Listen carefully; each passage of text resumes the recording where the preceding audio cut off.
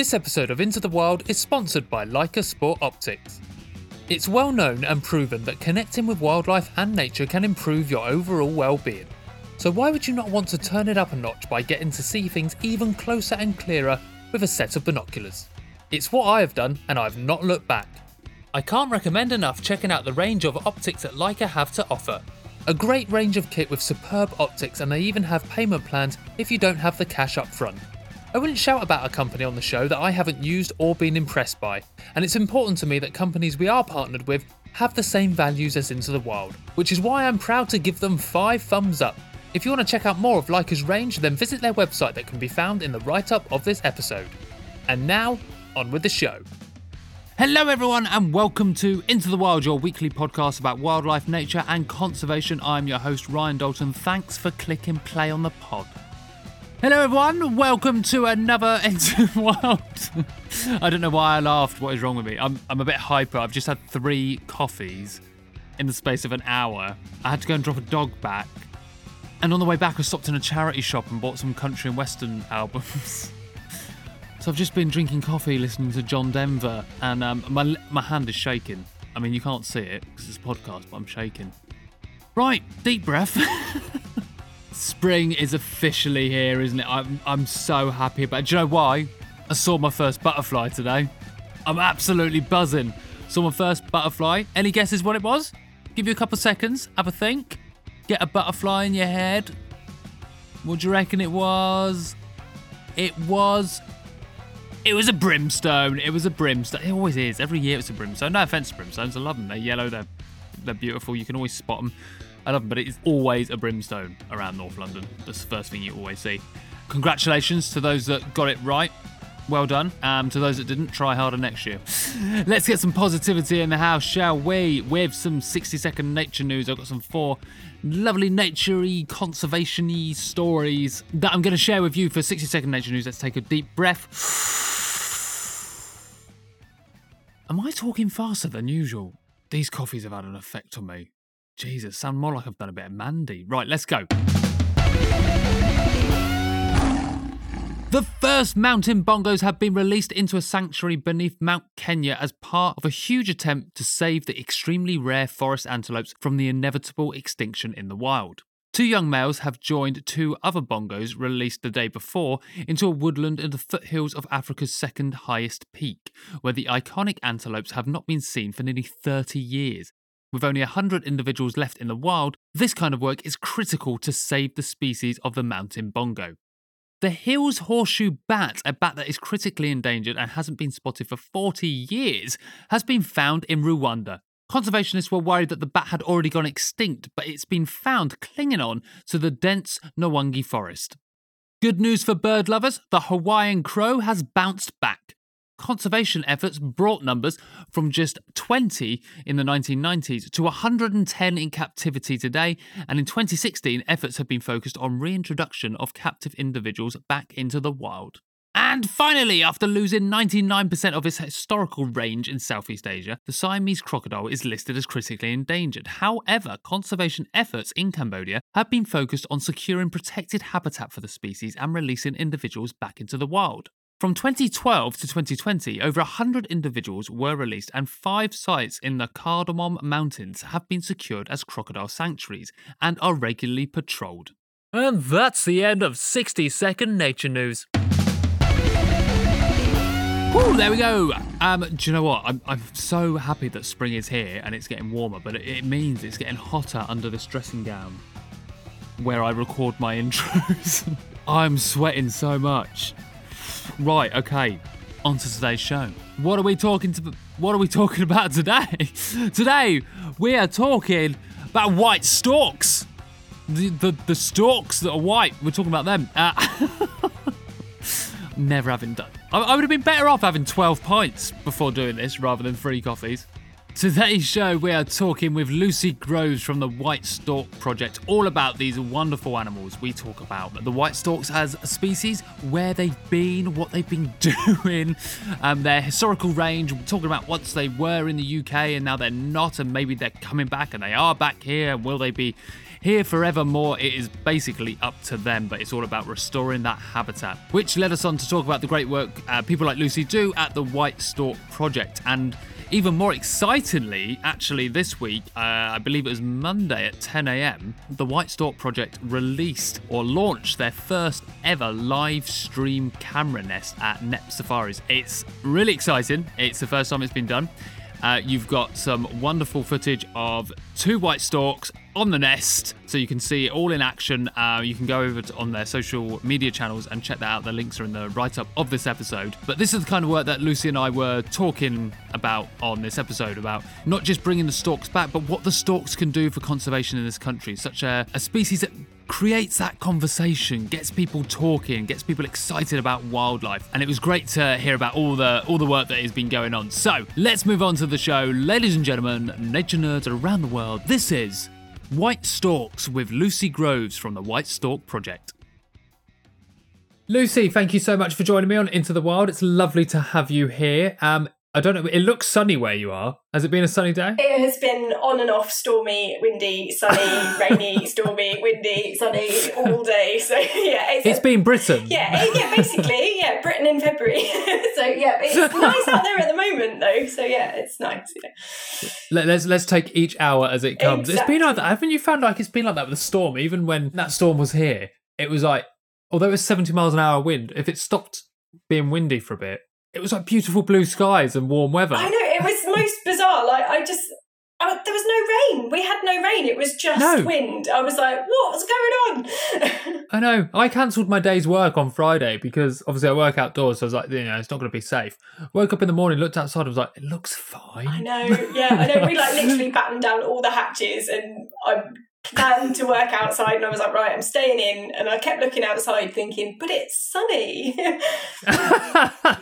I mean, I'll say this, for wheelie bins, it was a nightmare. Yeah, wheelie bins, fences, anything like that. Yeah, it's and with us, with like storks, we've got fencing and nests and all that kind of stuff. It was all a little bit hairy at times, but yeah. Well, we'll talk about more of that in a minute, actually. I'm going to be asking you questions about how the weekend has been for you. Let's start where we always start on Into the Wild. Lucy, would you like to tell us who you are and what is it you do? Yeah, so I'm Lucy Groves and I am the project officer for the White Stork Project and also the UK programme manager for Durrell Wildlife Conservation Trust.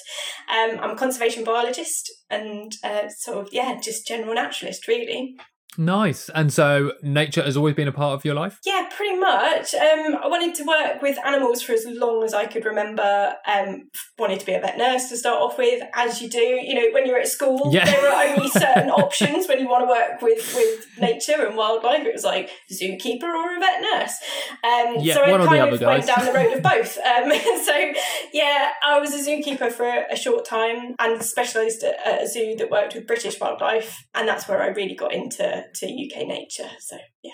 Wow, that's nice because you don't usually hear of that. Like I did zoo work as well, and I worked with exotics, but I actually find I would have preferred it working with more native, either native or once were native species to the UK. I find it quite exciting when you start working with those animals. Yeah, it was awesome. I mean, when I was at uni studying to be a zookeeper, I wanted to work with primates, small primates in particular. So it was all about the exotics. And then, I got work experience at a small zoo that specialised in British wildlife and just completely fell in love with it and ended up staying on as a keeper, as a summer keeper and then a permanent keeper. And then wanted to get into active conservation. So I quit without a job to go to.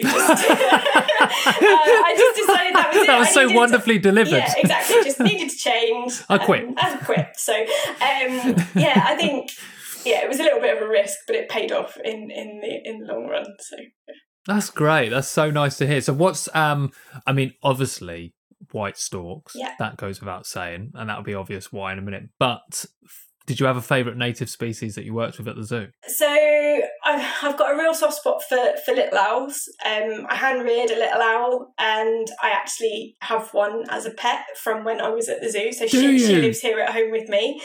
That was a bit scary during the storm. She came into the house, which she often does. So she was in here whilst like Avery was shaking and stuff outside. But yeah, so I have a little owl called Tyrion who we thought was a boy. It's really difficult to tell with owls when they're young. Yeah.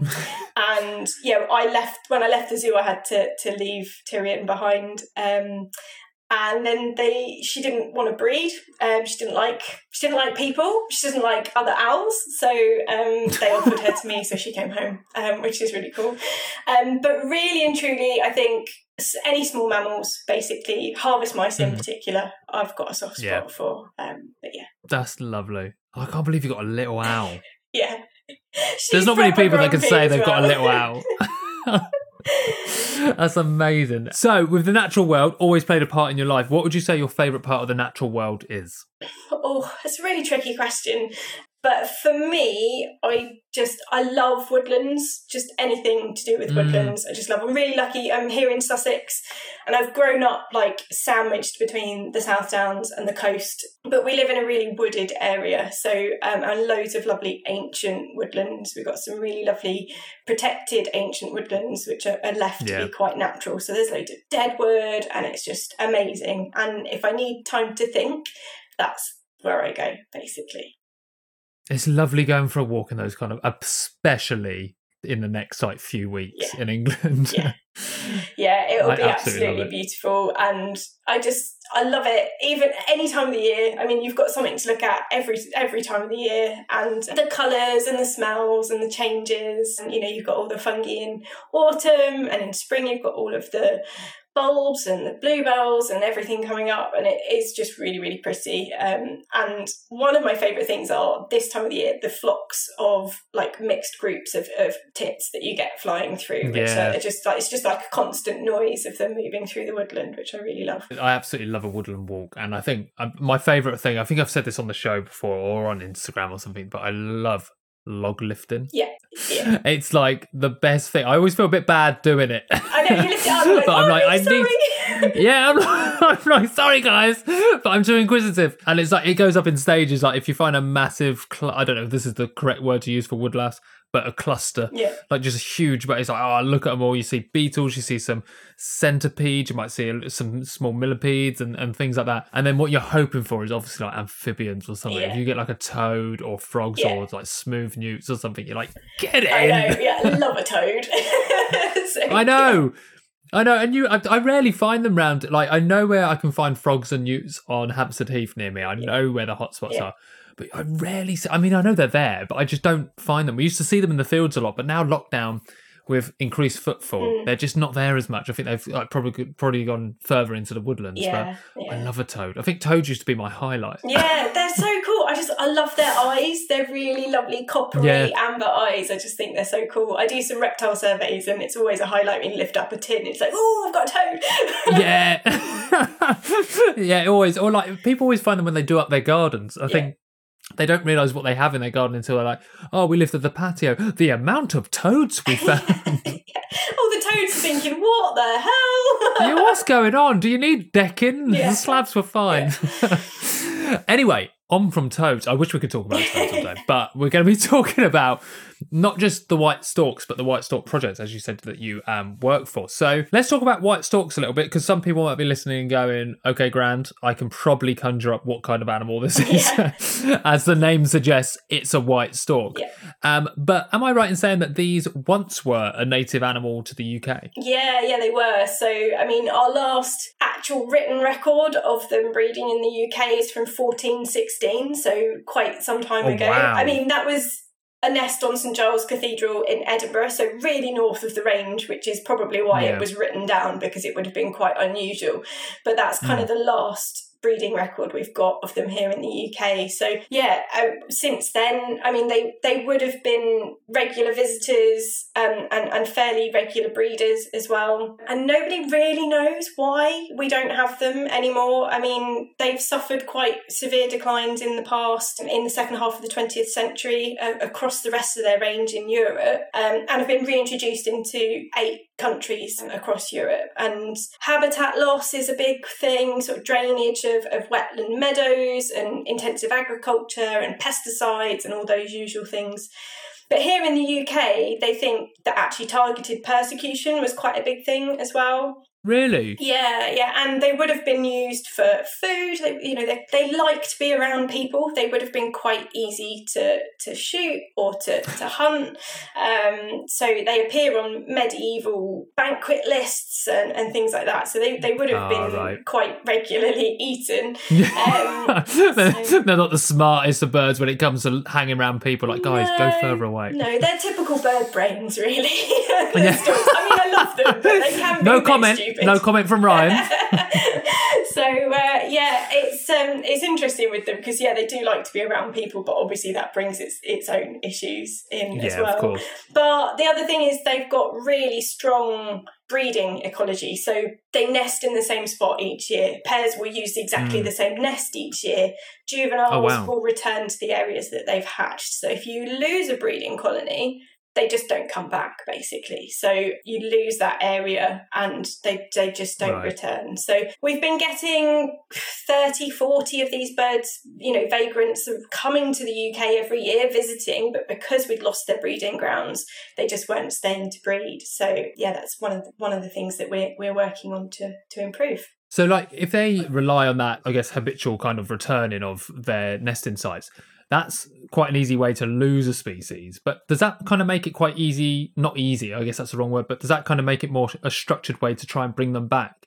Because once they get a habit formed again, hopefully that's a habit formed for life for them. Yeah, so it's the main methodology behind the reintroductions that have been done elsewhere in Europe and what we're doing here in the UK. So you're setting up that breeding colony to help encourage not only them to stay, but also it encourages perhaps wandering birds to come and stay as well. So we're using methodology that was developed by the Swedish reintroduction. They've been running since the 80s and successfully reintroduced the storks, and it's kind of 3 separate phases that they used they used 2 originally and they've adapted it and we've adapted it since. So basically the first phase of the project is to set up a resident population, and they do this by using birds that can't fly. So we got our birds from Poland, from Warsaw Zoo. They're birds that were injured in the wild and rescued, rehabilitated, but their injuries were so severe that they can no longer fly. And basically Warsaw Zoo had this massive collection of birds that they couldn't do anything with, and it was getting to the point where they were going to have to start thinking about putting some of them to sleep because there were just too many of them. And we were looking for birds, so it worked out really well. So we've got about 25 of them at each of our release sites. We've got 3 release sites down here in the southeast, and these are in large 6-acre enclosures with lots of lovely different types of habitat. It's predator proof, but it's open topped. There's no top to it, and they form that sort of resident population. So they behave like a magnet for any birds that might be passing over. And in just a couple of months of having them at the Knepp estate in West Sussex, we had 2 wild birds land in the pen. So it definitely works. That part definitely works. It's so exciting, isn't it? And then they'll also breed, and their juveniles will be able to fledge themselves from that enclosure. The second phase is to have a free-flying resident population. So these will form these sort of free-flying breeding populations around each of the sites. And we've concentrated that mainly around Knepp and our other site in East Sussex. So we've got these birds, and basically, again, they're rehabilitated birds, but they can fly, and we hold them in an aviary for about 2 winters. Yeah. Basically, that just imprints them onto the area. So although they can fly, they can wander, they can go where they like, they generally tend to stay within the area, or if they go, they tend to come back. And these are the ones that we've seen breeding at Knepp in the last year or so. And then because they did that in Sweden, they were finding that actually no birds were migrating at all. And obviously having birds staying in Sweden all winter long causes some issues. They were having to supplementary feed, and obviously with weather conditions and stuff, it wasn't great. So they started reintroducing or releasing first-year captive bred birds. So these are birds that have just fledged from captive nests, and they facilitate a migratory population. So they've got no bond really with the site other than they've been hatched in the area. Right, okay. And they will migrate and then return a couple of years later when they're ready to breed. So that's what we do as well. So we use birds from Cotswold Wildlife Park, who are one of our partners, and they come to Knepp for a few weeks, and then we release them, and they generally fly off a few months later and head south for the winter. I'm imagining, you used to see in films, like an old war film, like a map, and there'll be a guy pushing tanks. Yeah, pushing in white That's what it storks. sounds like. People just push it, like, we need some white storks over here, let's put these ones over here. But I guess in a way that is kind of what it is, pretty right? much. I basically do that. I've got a big map with locations of stork sightings on, so it's all computerised, but I should have one on the wall, I think, with you should. in. 100%. Yeah, get the pin with a string. You look like an episode of CSI. It'll be brilliant. It's amazing. And these are big birds as well, aren't they? Yeah, they are. So they stand at about 1 metre tall and have a nearly 2 metre wingspan. So they're pretty big. I mean, that must be pretty epic when you're seeing these birds fly overhead as well, because you see, I mean, birds are, it's an interesting one with birds because you quite often see them at a distance. You don't quite see them, even if you see like a heron gull suddenly come down close, you're like, that is a lot bigger than I thought they were going to be. So a 2 metre wingspan, I mean, I'm 2 metres tall. So I'm imagining that now, me laying down. But what's it like when you see these birds, the white storks, fly overhead? It's absolutely amazing. They're just absolutely beautiful to see in flight. So you see them kind of walking through the grassland and stuff. Yeah, that's pretty cool. But if you see them in flight, and if you see quite a few of them in flight together, and they're just soaring on the thermals, they're so majestic and graceful. Not quite so graceful when they're taking off and landing, but once they're up, they're amazing. They're really, really beautiful. What do they do when they take off? Are they just too leggy? Yeah, basically. So taking off takes a little bit of effort because they've got big wingspan, and it takes a little bit to get off. And then when they're coming into land, they basically put their legs down first, like landing gear on a plane, and you can just see their legs kind of dangling as they're coming into land. And they're quite susceptible to like big gusts of wind and stuff as well, so they get blown off course quite easy. But that's amazing. And like like I say naturally, but like, what is their prime habitat? Like, if you're rebuilding this habitat and bringing that back, what kind of landscape are we talking that the white storks prefer? Yeah, so they like open areas. I mean, they will nest in trees, but they don't go into woodlands and stuff, unlike their cousins, the black storks, who primarily nest within woodlands and things. They like really big open areas, meadows, floodplains, areas that are periodically flooded, and agricultural land is a sort of big part of their habitat as well. They follow tractors when they're ploughing or cutting grass and things like that. Like very large gulls, basically. So, they love floodplains and wet meadows.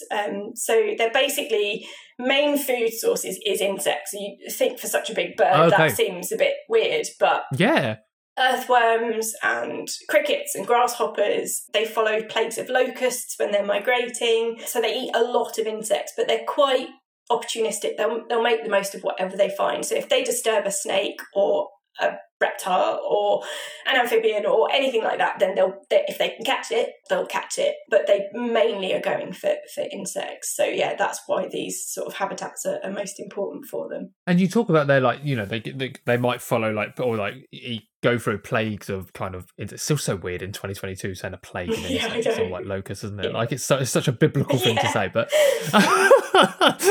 but it does still happen. We do get very large like kind of groups of these animals, but that kind of suggests that these animals are quite widespread. They have quite a large home range, because that doesn't happen near to Britain. So like, where can we find these animals? Where are the white storks like clung onto? So I mean, they're breeding, and so they've kind of got breeding and overwintering habitats that they use. So sort of breeding grounds, you're looking across Europe. They're quite widespread across Europe. I mean, they're classified as least concern because they're so widespread, but they then spend a lot of time in Africa and Morocco and places like that where they overwinter, which is where they're going to find their plagues of locusts and things like that. So they are quite widespread, and they take two very distinctive migratory routes as well. So the Western European population go across the Strait of Gibraltar, and the Eastern population go across the Bosphorus and down that way. So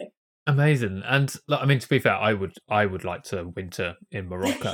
As well. It does sound like a good idea. I do pay respect, and regardless of what I say about birds on this podcast, I pay respect to migratory birds that choose hot places to overwinter. It makes sense. I think I recall seeing them in Morocco, because at the time when I was in Morocco about 5 years ago, know of white storks. I was, I hadn't immersed myself into the wonderful world of birds at that point. So I didn't really know of them. But now, once I've learned about them in the last couple of years, I recall seeing nests everywhere, pretty much on top of any spire or chimney or rooftop. Yeah. Is this the relationship when you say that they're quite often close to people? Is this why? Is this where they choose to nest? Yeah. So predominantly they nest on buildings, chimney stacks, on pylons, which isn't a very smart idea, but it's one of their favourite spots. And literally they'll nest on people's roofs and across their range, and in areas particularly like Poland, where they've got quite a large population, they've really formed this very close bond with the white storks and the people. Oh, you get the same pair nesting on the same roof in the same nest every year, so people get very fond of their individual storks. Oh, that's cool. They bond, form these really lovely relationships. And I had a Polish film crew come a couple of years ago to Knepp to see the storks, because obviously the storks were from Poland originally. And the lady who came, she was amazing, and she was from a small Polish village, and she said, if you didn't have a stork nesting on your roof, everybody thought there was something wrong with your family, because it wasn't a good sign that you didn't have one nesting on your roof. So basically, oh no, you encouraged them to nest on your roof. People put up cartwheels and platforms and encourage them to nest, and it's bad luck to remove a nest. So they're a sign of good luck and prosperity, of wealth and of rebirth. So they really, really intertwined in the culture. Oh, imagine being that family. Yeah, the one family in the village without the one stork. family. Like, what would you have done? Like, they might not even maybe they don't live in the town very often. Maybe they work outside. Yeah. They've got no relation. That would be my family. That would be my luck. I'd be living in a beautiful town. Everyone's got all the storks. Yeah. I move in, storks bugger off. That is exactly what would happen. And they'll be like, oh, he's not a big bird fan. That's why. Yeah, doesn't like birds. Doesn't like birds.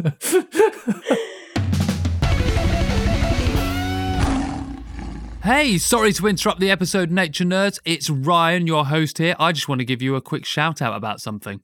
Into the Wild always aims to be a free show, accessible for everyone. However, running it is not free. If you would like to support Into the Wild and say thanks, then you can do so by visiting ko-fi.com/Into the Wild pod. The link is in the write-up of this episode. By doing this and buying us a coffee, you are helping the future of Into the Wild. Thanks very much, and back onto the show. What do you think the relationship would be like back in... I mean, obviously, this is very hard to tell. Do you think the hope is to see these animals back in this country and have them, flying overhead regularly? Do you think our reaction in Britain would be the same? Do you think we would enjoy them being close? Do you think people would have that connection to them? I think it could go both ways, I think. And obviously we see that sort of polarisation here in the UK quite a lot with, conflict with nature or sheer love of nature. But I mean, the reactions we've had from the vast majority of the public so far for the storks has been unbelievable, basically. They've just absolutely loved the storks. Amazing. I mean, when lockdown lifted the first lockdown, which lockdown? Which one are you on about? It's like the new way of keeping time, isn't it? Which lockdown was it? When the first lockdown lifted, and we had the first stork chicks in the wild in the UK for over 600 years at Knepp.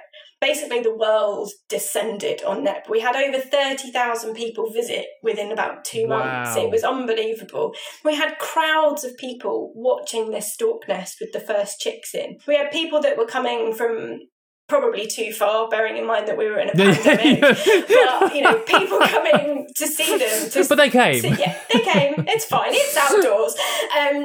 They came specifically to see the storks, and we had people that were visiting every day when they got to the point where they were due to fledge. And I've got this amazing video captured by one of my volunteers of the day the first chick did a flight around the field. Amazing. And this cheer just went up around the whole field of people just so excited that they'd seen the first stork fledge.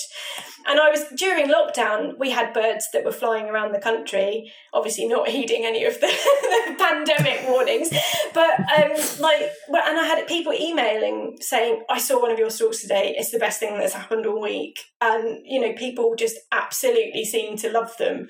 Whether people will love it quite so much when their stork starts to nest on their roof, I don't know. I have people requesting information about how to put platforms up, so some people want it, but there's always going to be some that don't want a stork nesting on your roof. I mean, the nests can be 2 meters tall by 1 meter wide in a few years because they're used every year and they build on them every year. They can weigh up to a ton. And, storks are noisy. They bill clatter. They make lots of noise. They make lots of mess. So there probably will be conflict along the way. But I think so far the vast majority of people are really supportive and just can't wait to see them flying around the countryside. Obviously, no one wants wildlife conflict. This is really not what I'm saying when I say this next sentence. But I think people in England especially could do with some wildlife conflict. Yeah. To just kind of check yourselves, because we've got such harsh opinions about wildlife for really no reason. No, exactly. I think put a few storks on people's roofs and be like, right, now you can live some wildlife experience. Yeah, exactly. Kind of sort of a little bit more conflict than the starling who's in your loft or something like that. So exactly. I think I'd be quite happy to have a stork on my roof, but then I like storks. So and I have literally, I'm not going to say it's a biased opinion, covered in nest boxes. So it's just what's a platform? It's just add another species to my garden list. Yeah, I see what you're doing here now. You're just trying to add one to the big garden bird watch. I can see what's happening here, Lucy. I mean, it's very transparent. Who else has got a stork on their big garden bird watch? Oh, there's going to be a few fighting for it. Don't you worry about that. Yeah, I've got a friend who lives at Knepp and he does it from his garden and he can see a stork nest from his garden. And I was like, you can't put that on your list. No. That doesn't count. It's not in your garden. If it lands in your garden, then you can do it. See, a tricky one with us. The listeners will know my girlfriend lives on a narrow boat. Ooh. And we have to move it every 2 weeks. So every time we do the big garden bird watch, a different spot. It depends where we're moored up. Yeah. Sometimes we have kingfishers. Sometimes we have nothing but a pigeon. It really does vary with what we see from the kitchen window at the time. But it does make it always exciting every year. Exactly. What I like about the White Stork project as well is something you've said a couple of times here, is where the individuals have come from, where the project has kind of like leapt forward, especially with the UK. And it's from a captive situation, because we quite often see people talking down animal captivity. And obviously this is a very nuanced topic and we're not going to get into it now because, the basics are some are great, some are not. But what is interesting here is that conservation success, what's happening here across Europe as well, has come from captive stock. Yeah. That's kind of a good thing with this project, isn't it? Yeah, I mean, we couldn't do it without the work of Walsall Zoo and of Cotswold Wildlife Park. We just wouldn't have the birds to do it. Walsall Zoo, the majority of their birds are wild birds that have been taken in, but obviously the birds that we're getting from Cotswolds are captive bred birds. Yeah. But, here in the UK, that's our source of birds. I mean, importing birds is really difficult, especially now. Yeah. I mean, you've got bird flu, you've got Brexit, you've got pandemic, you've got everything adding on to that. So it's pretty difficult at the moment. But a lot of these reintroductions cannot function without the work of zoo collections and the captive breeding side of things. And I think it's got its place. If it's done right, it definitely has to be done right, and the welfare standards have to be really high. But if it's done right, it works. And it's the same with a lot of other projects that I work with, and obviously Durrell, and we do an awful lot. The whole idea of Durrell is saving species from extinction, and I work with people who saved the Mauritius kestrel from 4 individuals to now 200 odd individuals. Wow! And that only worked because of captive breeding. So it's definitely got its place. We would have lost a lot more species if it wasn't for the work that these collections do. It's about what your end goal is, really, isn't it? It's you can't with projects like this. Is what is your end goal? Our end goal is to bring white storks back to the UK maybe in certain areas, and how is best to do that? Yeah. And you can't get too tight. I mean, like you said, it's got to be done right. It's got to have the welfare standards. It's got to have all that. But your end goal is to get white storks back. If that's what we want, we need white storks to do that. Exactly. And I think the other thing with these projects is you have to have an adaptive plan. So basically our plan is we had those initial birds from Poland to set up these 3 release sites in the southeast. We've done it in the southeast because it's near to the shortest crossing across the English Channel to France, where we've got other populations of storks who are moving around quite a lot. And basically the goal for the juvenile releases is to do 5 years of these juvenile releases and then reassess the situation. So they don't breed until they're 4 or 5 years old. So we've already got our resident populations starting to breed. So they were 3 or 4 years old in 2019. So they're all getting to the right age now, which is why each year we're seeing more pairs breeding, which is what we expect. Yep. The end of 5-year juvenile releases, we'll reassess the situation. Do we need to do any more? Do we need to start releasing in other areas? Or are we just going to keep going as we're going? Or are we going to stop doing the releases? By that point, we should have some of those first juvenile released individuals coming back to the UK. They should be starting to migrate back and breeding themselves. So it's all about monitoring it. And basically, we want 50 pairs of breeding white storks by 2030. So that is kind of our end goal. That's what we're looking for. And we'll do that by doing these phased releases. So yeah, it's about having a really clear plan about what you want to do going forwards and not just sticking to chucking animals out because it's the easy option. It's about, making sure that you're doing it right. And once it's stable, you back off and you monitor. And then if it needs reinforcing in a couple of years' time, then you reevaluate. But the idea is that it's a self-sustaining population. And we spoke about some of not the issues, some of the barriers and the challenges, whether that be from people and the conflict potential, or whether we're talking about things like Brexit, which might slow things down, or you've got bird flu as well, which, is I don't want to say a constant worry, but at times it does have its peaks and its troughs, and it is something that is constantly monitored. But on top of that, like me and you spoke before we pressed record, we had storms. Yeah. Very kind of, oh God, I'm going to sound so old now. In my life, I don't recall having 70, 80 mile an hour winds in London, especially. So it is something that's quite new to a lot of us, especially in our professional careers in what we do. So how was that in your sites with the projects? Was everything okay? Question mark. So it was quite stressful of a weekend, and obviously we had the 70, 80, well, we had nearly 90 mile an hour gusts here in Sussex. We had a lot of trees come down, we had massive power cuts and all that kind of stuff. But obviously at the moment, with our flightless birds in the enclosures, they're all undercover because of bird flu regulations. So we had netting and all of that kind of stuff to be thinking about as well. So but unfortunately, one of our nests from last year, one of the successful nests from last year, was lifted clear out of one of the trees. No. This pair have already been back to the nest. They've already been seen mating the day before the storms. One of them was seen sitting down, which is super early. They wouldn't have had eggs yet, but they were obviously getting quite close. So in a way, I'm almost glad that the nest has been not destroyed because they're back building it. Let me say that first. They're back and they're building again. It's really early in the season. But if they'd have had eggs this early in the season, in another couple of weeks, we could be having more storms. And to lose a nest with eggs in is even worse. We had it last year, and just as a few nests' eggs were due to hatch, we had high winds and hailstorms. We lost one nest completely. The nest is still there, but the eggs failed. And we lost a couple of really young chicks because of the poor weather conditions. So this early on in the season, it's far too early for them to be breeding. But because of the very mild weather that we've had, I've seen it with the blue tits and stuff in the garden. They're already starting, a month earlier than normal.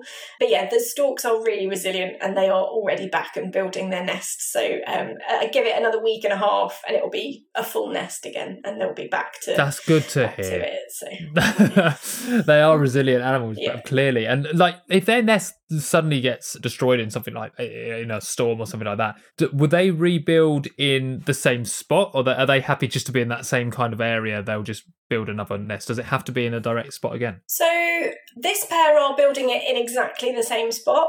It depends on the individuals, and it depends on the reasons why the nest has failed. So if they get to sort of eggs and they don't hatch, or chicks and they get predated, then they will move completely and find somewhere new. But it takes a lot of energy to be building a brand new nest, which is one of the reasons why we think storks always use the same nests, because they can start breeding earlier, and it gives them more time for food and for bringing those chicks up, and for the chicks to get strong before they've got to migrate. Whereas birds returning later from migration or having to start from scratch obviously have that delay in getting started. But yeah, if it's just something like this, then yeah, this pair will just build straight in the same spot and just hope for the best, I think.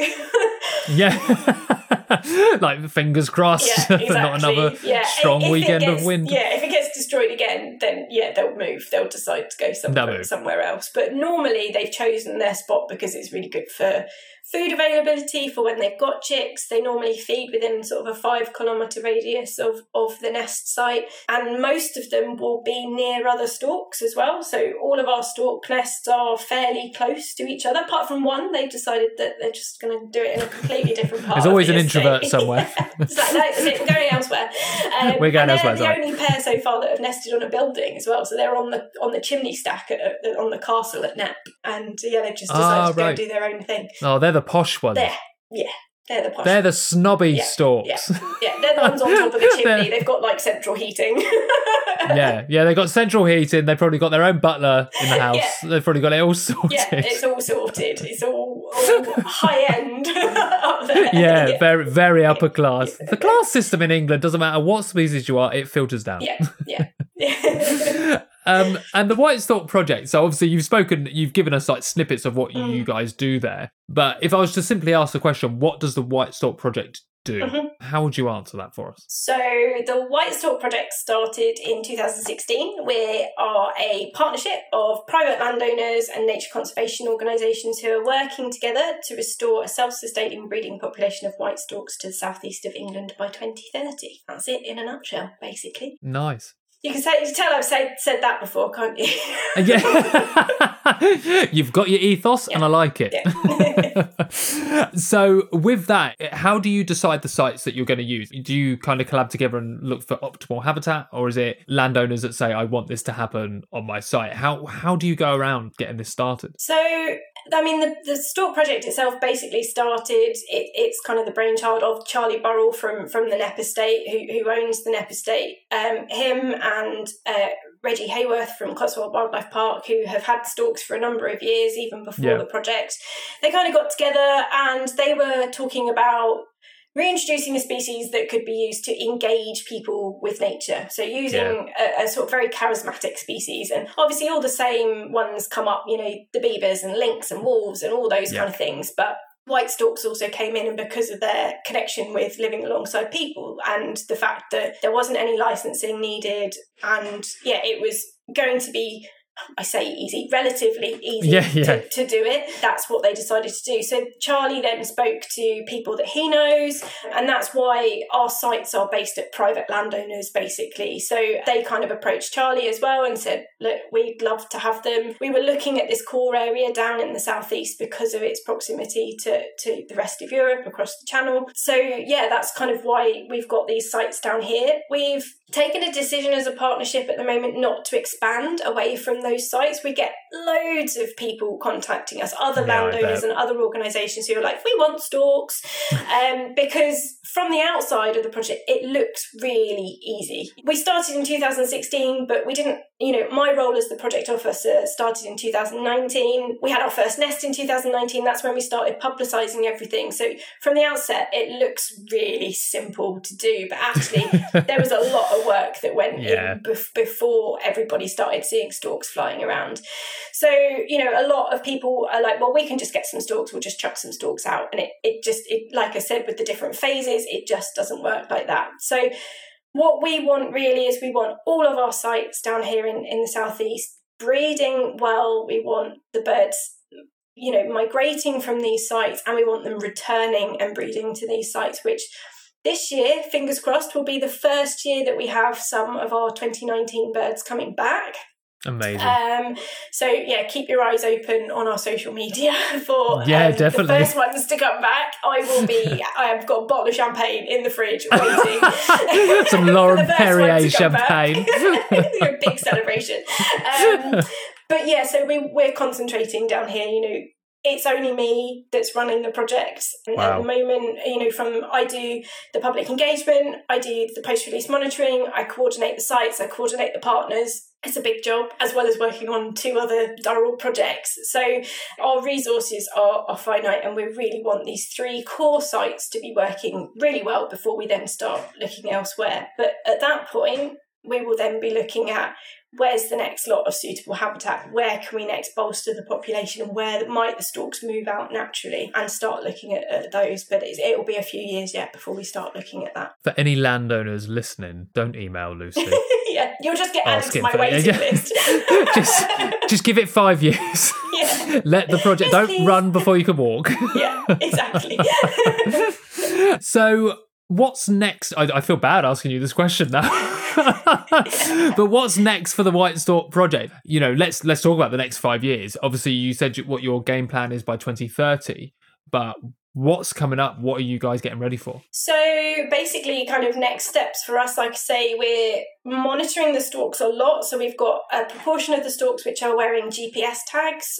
So I do all of the post-release monitoring. So I've got my eyes on some of those 2019 birds for them to start coming back. And my lovely, very large team of hugely dedicated and stork crazy volunteers on site at our 3 release sites, keeping their eyes open for any individuals that might be making their way back and monitoring nests at the release sites.